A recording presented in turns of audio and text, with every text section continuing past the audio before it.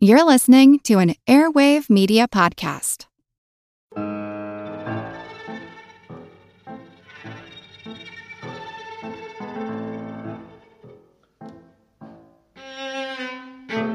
When you want something done right, you have to do it yourself.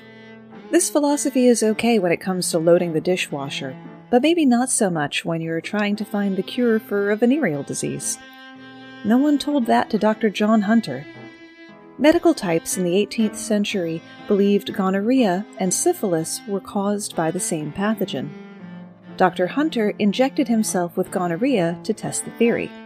He contracted gonorrhea and syphilis, probably from using the same needle to extract both samples. My name's Moxie, and this is your Brain on Facts.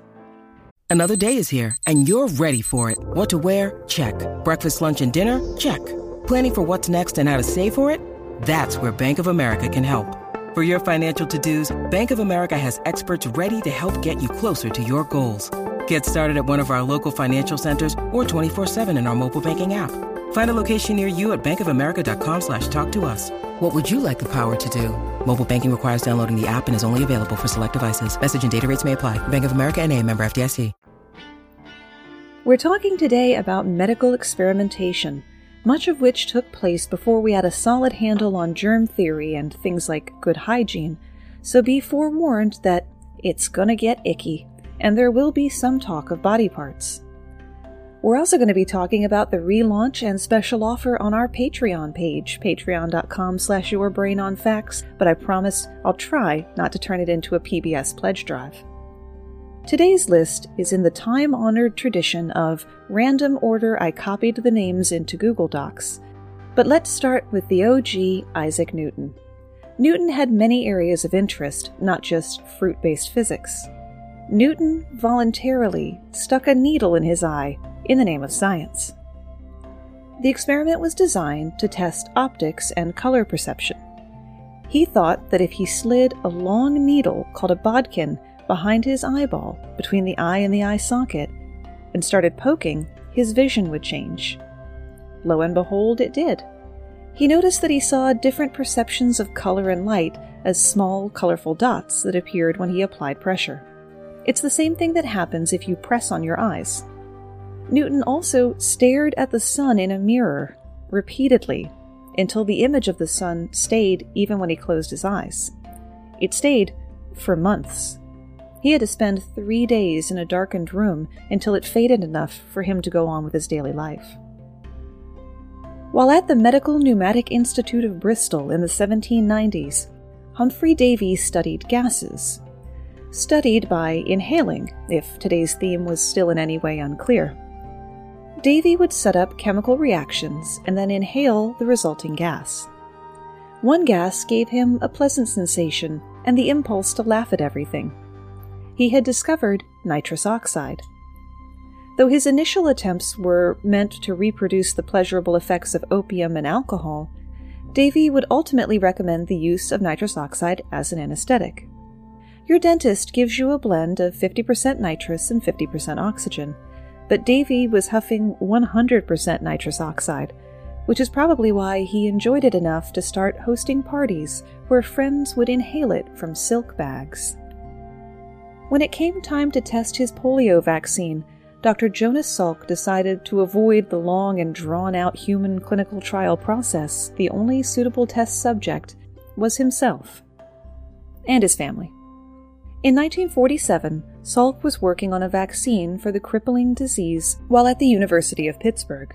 He needed a healthy volunteer to test it, and administered it to himself, his wife, and their 3 sons. It worked, and was soon implemented in a nationwide test that showed dramatic results. In 2 years, polio cases decreased from 29,000 to less than 6,000. Salk didn't patent the vaccine, and insisted that it should remain free and available to everyone, saying, "Could you patent the sun?" As a result, he's often remembered as one of history's great humanitarians. Dr. Olivier Amiason was a brilliant cardiologist with his own practice in the second half of the 20th century when he developed a life-hindering addiction to alcohol. Fearing for his life, he immersed himself in AA, rehab, therapy, but nothing worked. So he did the only thing he felt he could. He took his treatments into his own hands.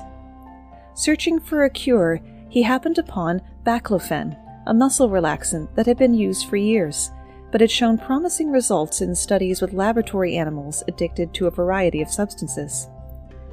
Dr. Amison prescribed himself the drug and experimented with increasingly higher doses until he finally reached a level that left him free of any craving for alcohol.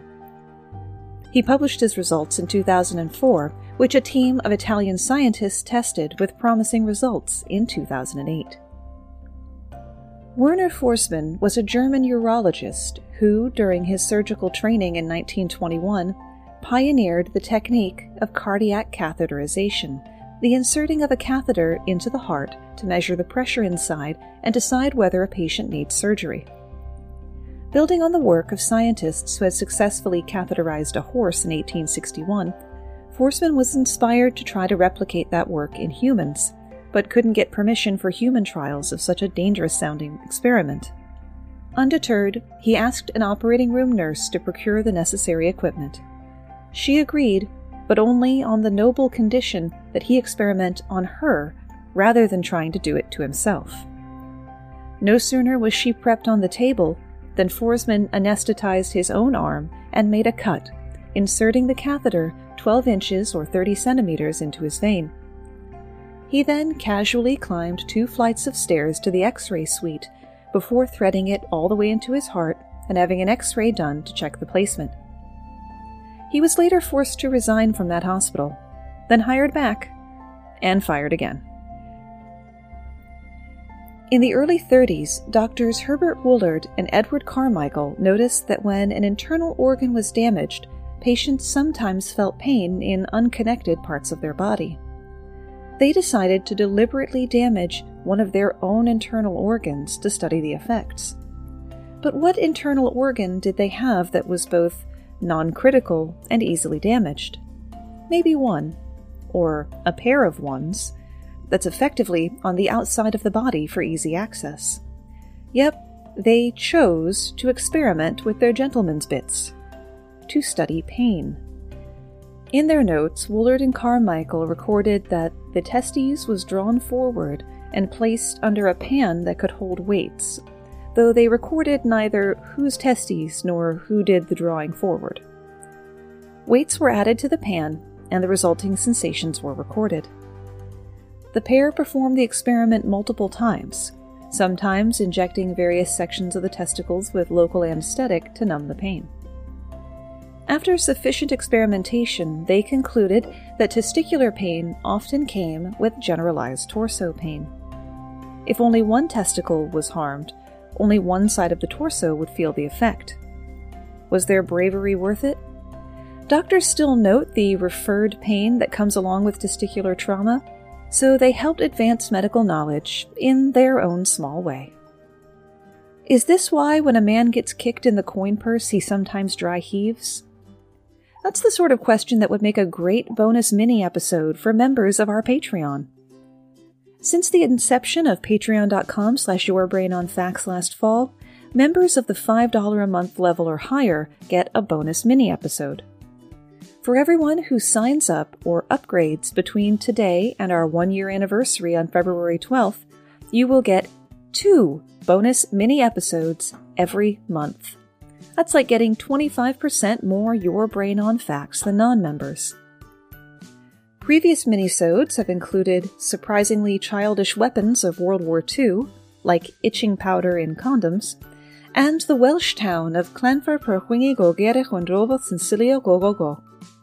And yes, that's all one word. Clanfar Perchwingi Gogere Chondrova Sincilio Gogogo. 58 letters, including 4 L's in a row. The only way to get 2 monthly bonus mini-episodes is to join our Patreon before February 12th. And that's just the first of the 3 parts of our Patreon overhaul and special offer. Chemist Albert Hofmann first synthesized lysergic acid diethylamide, better known as LSD, in 1938 while studying the grain fungus ergot. but he had no idea of its hallucinogenic powers until he accidentally ingested a small amount in 1943. He went home and, quote, sank into a not unpleasant condition. Realizing his discovery, he did what any good scientist would do and began experimenting on himself. Now, little by little, I could begin to enjoy the unprecedented colors and plays of shapes that persisted behind my closed eyes, he wrote of the experience. Kaleidoscopic, fantastic images surged in on me, alternating, variegated, opening and then closing themselves in circles and spirals, exploding in colored fountains, rearranging and hybridizing themselves in constant flux. It was particularly remarkable how every acoustic perception, such as the sound of a door handle or passing automobile, became transformed into optical perceptions. Every sound generated a vividly changing image with its own consistent form and color. Reminds me of one of my husband's favorite lines. I want synesthesia so bad I can taste it. His first purposeful acid trip was on April 19, 1943, when he famously rode his bicycle home while under the influence of the drug. He deliberately took a dose that he believed to be light, but which led to intense effects while riding home, an episode that became notorious in recreational pharmaceutical circles as Bicycle Day. While the chemical has seen some use in psychiatry, its impact to date has been more cultural than medical. Hoffman wasn't alone in testing out psychedelic drugs on himself. U.S. chemist Alexander Schuling ingested many chemicals, including MDMA, or ecstasy, leading to its use in psychotherapy, and Harvard psychologist Timothy turn-on, tune-in, drop-out Leary, who experimented with LSD on himself to test, among other things, whether it could be used to treat alcoholism. He lost his professional position long before he could figure that one out. What would it take for you to willingly put parasitic hookworms against your skin so that they would burrow through it and live in your intestines and feed off your blood? Immunologist and biologist David Pritchard did just that in 2004. Hookworms seem to be able to modify the body's immune response in ways that would be useful in treating immune system disorders such as asthma and Crohn's disease. Such disorders are comparatively rare in places where the hookworm is common. Was that, though, correlation or causation? Pritchard had a hypothesis that hookworm infection reduced allergy and asthma symptoms and needed to test it on human subjects. In order to appease his ethics committee, he agreed to be the guinea pig. Other members of Pritchard's lab also infected themselves with hookworms, which can survive for up to a decade in the body, but are easy to kill off with certain drugs. They itch quite a bit when they go through the skin, said Pritchard, but become really troublesome only when they reached his stomach, causing pain and diarrhea. 50 worms turned out to be way too many. 10 was a safer number for the test. The experiment later allowed for wider testing on humans, who reported miraculous relief of allergy symptoms. Trials are continuing to evaluate the treatment, including a test to see if the hookworm could help with multiple sclerosis. In 1898, German surgeon August Beer figured that a dose of cocaine injected into spinal fluid would serve as an effective anesthetic. In order to prove this, he had his assistant, Augustus Hildebrandt, attempt to inject him, but Hildebrandt messed it up, and Beer ended up leaking spinal fluid out of a hole in his neck. Rather than abandon the experiment, the two men switched places, and Beer injected Hildebrandt with the cocaine. The injection went correctly this time. Beer then proceeded to hit, hammer, stab, and even burn his assistant. He also pulled Hildebrandt's pubic hair and squashed his testicles. Was that in the spirit of thoroughness? I sure hope so. The pair subsequently went out for a boozy dinner, perhaps in an effort to forget the day's events. And once the cocaine had worn off, though, both suffered terribly in days to come. But while Beer took it easy to recover, Hildebrandt had to cover for him at work. Perhaps unsurprisingly, they subsequently fell out, with Hildebrandt becoming one of Beer's fiercest critics, and denying his discovery of spinal anesthesia, even as it rapidly caught on. In June of 1903, physicist Pierre Curie, husband of 2 Nobel Prize winner Marie, rolled up his sleeve and revealed a burn-like wound on his arm to a packed audience at the Royal Institute in the UK. The wound had been caused by a sample of radium salts, which he had taped to the skin of his arm for 10 hours, more than 50 days earlier. During the course of his demonstration, Curie dropped some radium on the desk. The resulting contamination was still detectable and in need of cleanup half a century later. Curie and his wife hoped that radium's burning effect might prove useful in the treatment of cancer. Ironically, the radiation was actually having a catastrophic effect on their health. Both Pierre and Marie were constantly ill, tired, and in pain, but their experiments did pave the way for the use of radium in medicine. As you may have gathered, not everyone on today's list gets a shiny medal and some prize money for their work. Some of them merely got maimed or killed. Sir David Brewster was a Scottish inventor, scientist, and writer. His field of interest was optics and light polarization, a field that requires good eyesight. Unfortunately for Sir David, he performed a chemical experiment in 1831 that nearly blinded him. While his vision did eventually return, he was plagued with eye troubles until his death. His legacy in vision takes the form of his invention, the kaleidoscope, a toy that has brought joy to millions of children through the years. Also in the Sacrificing Sight for Science Club, Robert Bunsen is probably best known for giving his name to the Bunsen burner, which he helped to popularize, and one of the least appreciated Muppets. He started out his scientific career in organic chemistry, but nearly died twice from arsenic poisoning. Shortly after this near-death experience, he lost the sight in his right eye after an explosion cocodyl cyanide. These being excellent reasons to change fields, he moved into inorganic chemistry and went on to develop the field of spectroscopy, which measures and examines light and radiation. Elizabeth Fleischmann Aschheim married her doctor, Dr. Wolf, shortly after her mother died. Wolf was very interested in the new discovery of Wilhelm Conrad Röntgen, X-rays. His new wife became equally interested and gave up her job as a bookkeeper to undertake studies in electrical science. Eventually, she bought an X-ray machine, which she moved into her husband's office, the very first X-ray lab in San Francisco. She and her husband spent some years experimenting with the machine, using themselves as the subjects. Unfortunately, they didn't realize the consequences of their lack of protection, and Elizabeth died of an extremely widespread cancer. In 1885, Daniel Carrion, a young Peruvian medical student, was trying to establish the early symptoms of verruga disease, an infectious disease rare outside of South America but endemic in parts of Peru. As part of this investigation, he was inoculated with fluid from a verruga lesion from a patient with a chronic form of the disease. He recorded his symptoms as they developed, including fever, malaise, lethargy, vomiting, and anemia, and it became apparent that he had developed the acute form of the illness, known as arroyo fever. He died a few weeks later, on October 5th. Carrion is considered a martyr of Peruvian medicine, and October 5th has been designated Peruvian Medicine Day in his honor.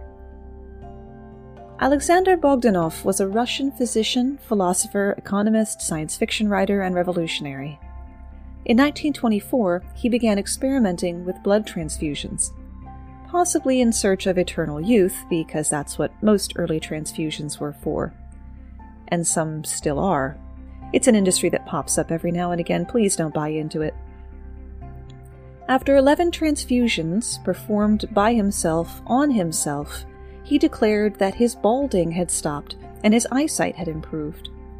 Unfortunately for Bogdanov, he was not one to test the health of the blood he was using, leading to a transfusion of blood infected with malaria and tuberculosis, shortly after which he died. Screening blood is very important. Only slightly more important than the types of membership at patreon.com/yourbrainonfacts. Speaking of segues, all members, regardless of tier, are memorialized on an episode, get to vote on one episode topic a month, and receive a fabulous Your Brain on Facts sticker suitable for learned laptops and brilliant bumpers. As you go up in tier, you can get 1 or 2 bonus mini-episodes, early access to the weekly episodes, and the exclusive right to submit a fact of your own or a question for me to answer, guaranteed, on the show once a month, provided it's not vulgar or classified. But wait, there's more! Get a custom Your Brain on Facts acrylic brain keychain. What makes it so custom? My long-suffering husband is making them himself with his recently acquired laser cutter certification.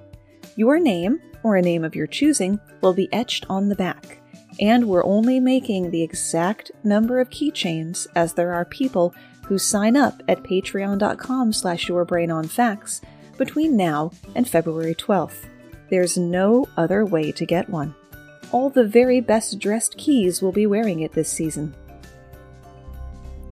When you need mealtime inspiration, it's worth shopping Kroger, where you'll find over 30,000 mouth-watering choices that excite your inner foodie. And no matter what tasty choice you make, you'll enjoy our everyday low prices, plus extra ways to save, like digital coupons worth over $600 each week. You can also save up to $1 off per gallon at the pump with fuel points. More savings and more inspiring flavors make shopping Kroger worth it every time. Kroger, fresh for everyone. Fuel restrictions apply.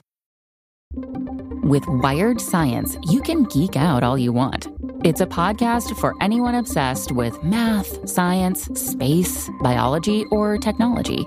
And it provides in-depth coverage on current news and discoveries.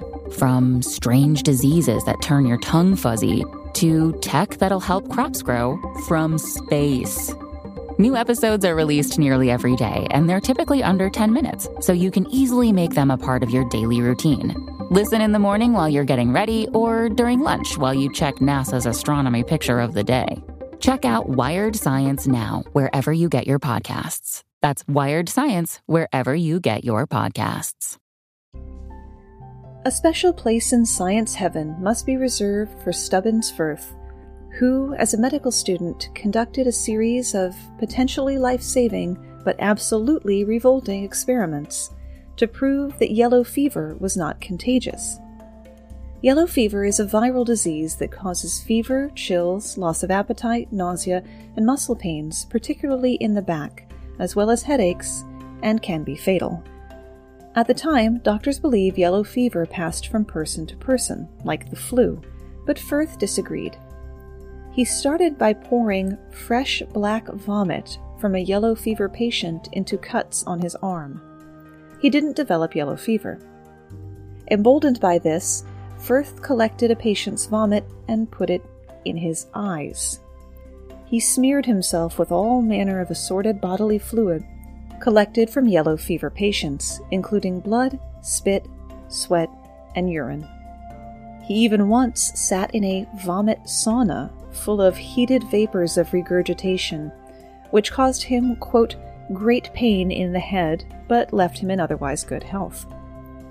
Finally, he took to actually ingesting the vomit, first in pill form, then straight from a patient's mouth. I told you it was going to get icky. In his 1804 book, A Treatise on Malignant Fever with an Attempt to Prove Its Non-Contagious Nature, he declared yellow fever not contagious. In fact, yellow fever is contagious, but only through blood transmission via something like a mosquito bite. That was proven by another self-experimenter, U.S. Army surgeon Jesse Lazier, who allowed himself to be bitten by yellow fever-infected mosquitoes in the early 1900s. Ironically, Lazier would die of mosquito-borne illness, but not from the mosquitoes he bred for the experiment, but rather a wild one who just happened by. Just as Firth swam against the tide of yellow fever contagion, Dr. Barry Marshall was sure that the medical establishment was wrong about the cause of stomach ulcers. The accepted wisdom was that they were caused by lifestyle factors, primarily stress, but Marshall and pathologist Robin Warren were sure it was bacteria. Specifically, the Helicobacter pylori. To prove their hypothesis, they needed to examine how the bacteria affected a healthy human volunteer.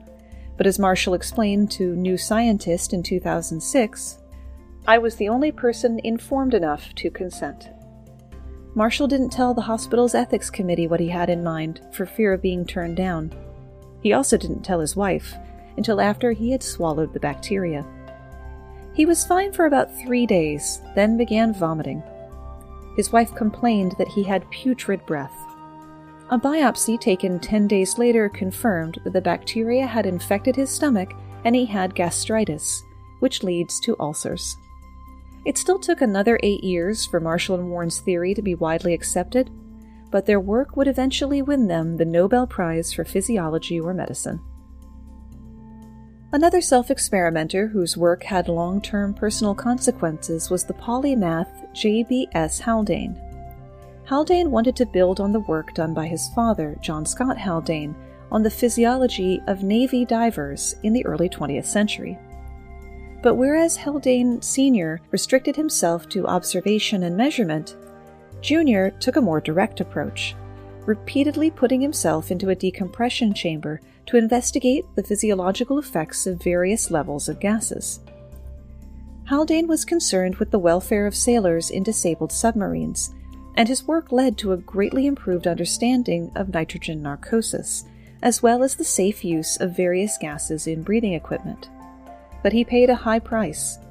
Oxygen poisoning, ironic as that sounds, resulted in numerous seizures, one of which was so violent that it left him with crushed vertebrae. He also suffered from burst eardrums, but he found a silver lining in that.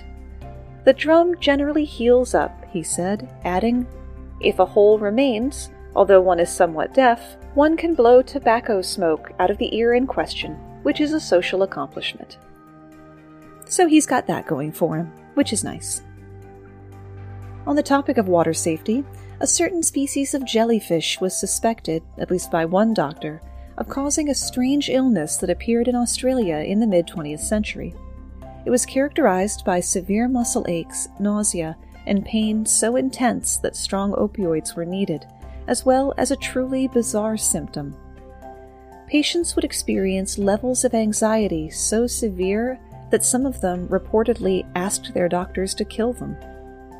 The cause was unknown, but it seemed to come from the sea, as most patients had been swimming prior to the appearance of their symptoms. Jack Barnes, a Queensland physician, eventually narrowed down the suspects to a species of tiny, nearly transparent box jellyfish. To see if he was right, the intrepid doctor jabbed himself with the tentacle of a Carukia barnacei and settled into wait. But he wasn't alone. Probably losing his shot at Father of the Year, he also stung his 9-year-old son, as well as a young lifeguard. Nowhere in my research could I find what the relationship was between the doctor and the lifeguard, or what sales pitch he used to talk the lifeguard into it. Not too long after being stung, all three began to experience excruciating pain and were eventually taken to hospital for treatment. Barnes's work would uncover the cause of the mysterious symptoms, now called Urukandji syndrome. All three went on to recover. No word as to how this affected their father-son dynamic.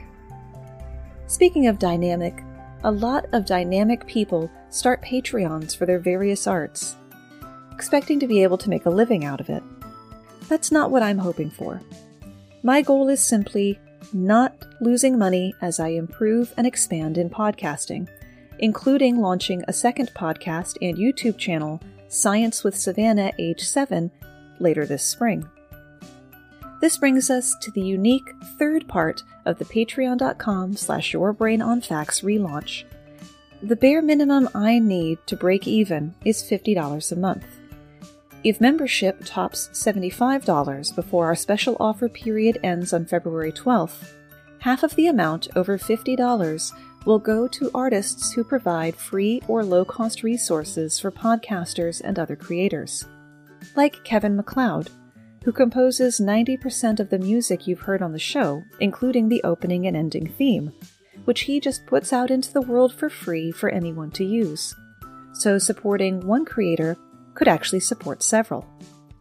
if membership gets above $100, all of the money from $100 and up will go to charity.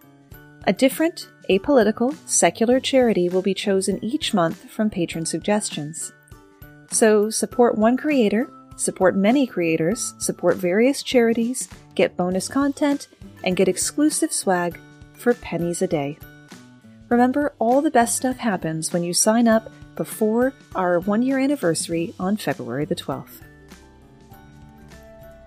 If you've been feeling smart because these silly olden-time people experimented on themselves, you can kiss your smug sense of superiority goodbye. Scientists still sometimes deliberately infect themselves with pathogens they're studying.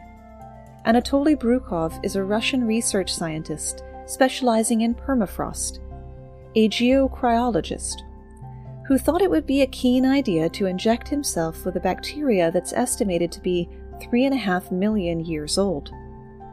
Dr. Brukov first discovered this ancient bacteria, Bacillus F, in 2009, frozen deep in the permafrost on a mountain in Siberia's Yakutsk region. Even deeper in the permafrost than woolly mammoth remains have been found. Dr. Brukov estimated it was over 3 million years old, but despite its advanced age, it was still alive. Such ancient viruses are incredibly complex, with hundreds upon hundreds of protein-encoding genes. Modern influenza A has 8. But there is so much more that we don't know about them. According to Brukov, Bacillus F has a mechanism that enables it to survive for so long beneath the ice, and that same mechanism could be used to extend life. Read Fountain of Youth. See also blood transfusions from people younger than you. In tests, Brukov says the bacteria allowed female mice to reproduce at ages far older than typical mice. Fruit flies, he told the Siberian Times, also experienced a positive impact, unquote, from exposure to the bacteria.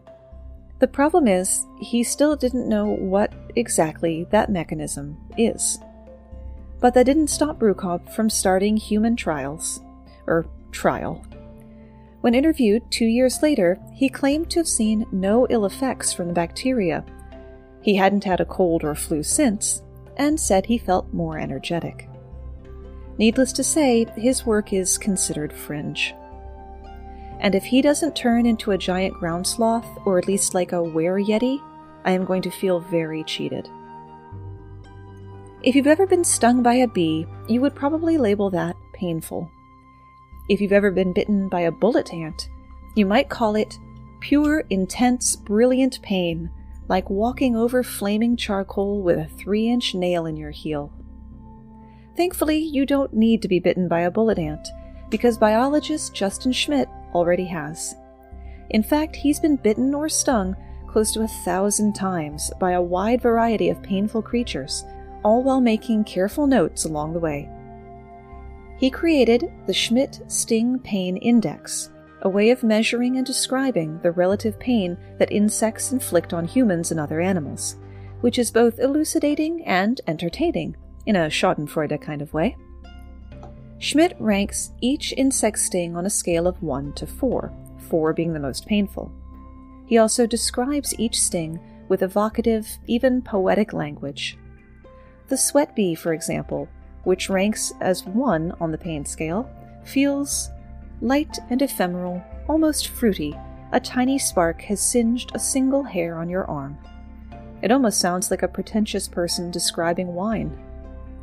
Garnering a score of 2, a yellow jacket sting is described as hot and smoky, almost irreverent.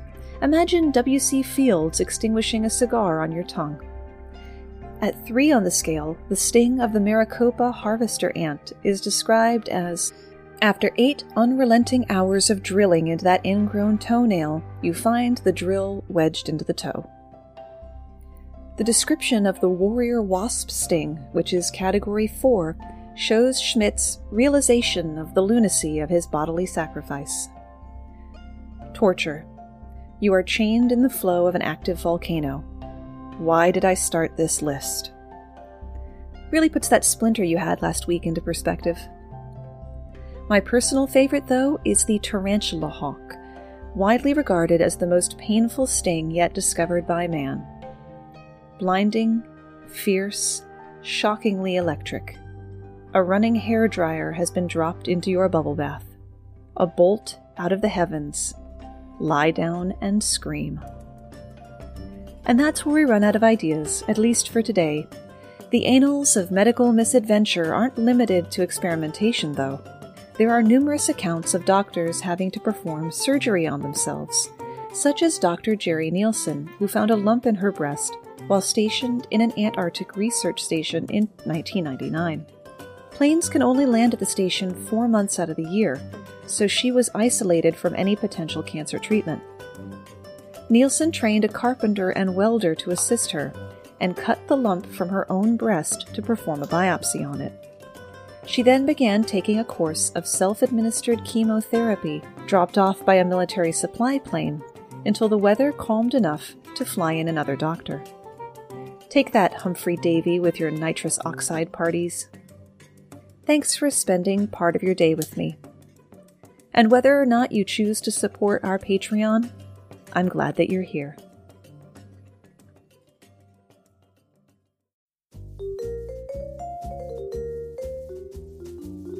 Do you love history but hate when it's stuffy and boring? Well, look no further and join me, Katie Charlwood, your friendly neighbourhood social scientist and reader of books, as I delve into unsolved historical mysteries, murders by gaslight, and of course, women who have been misrepresented through all time. On Who Did What Now, the history podcast that's not your history class. Listen wherever you get your podcasts.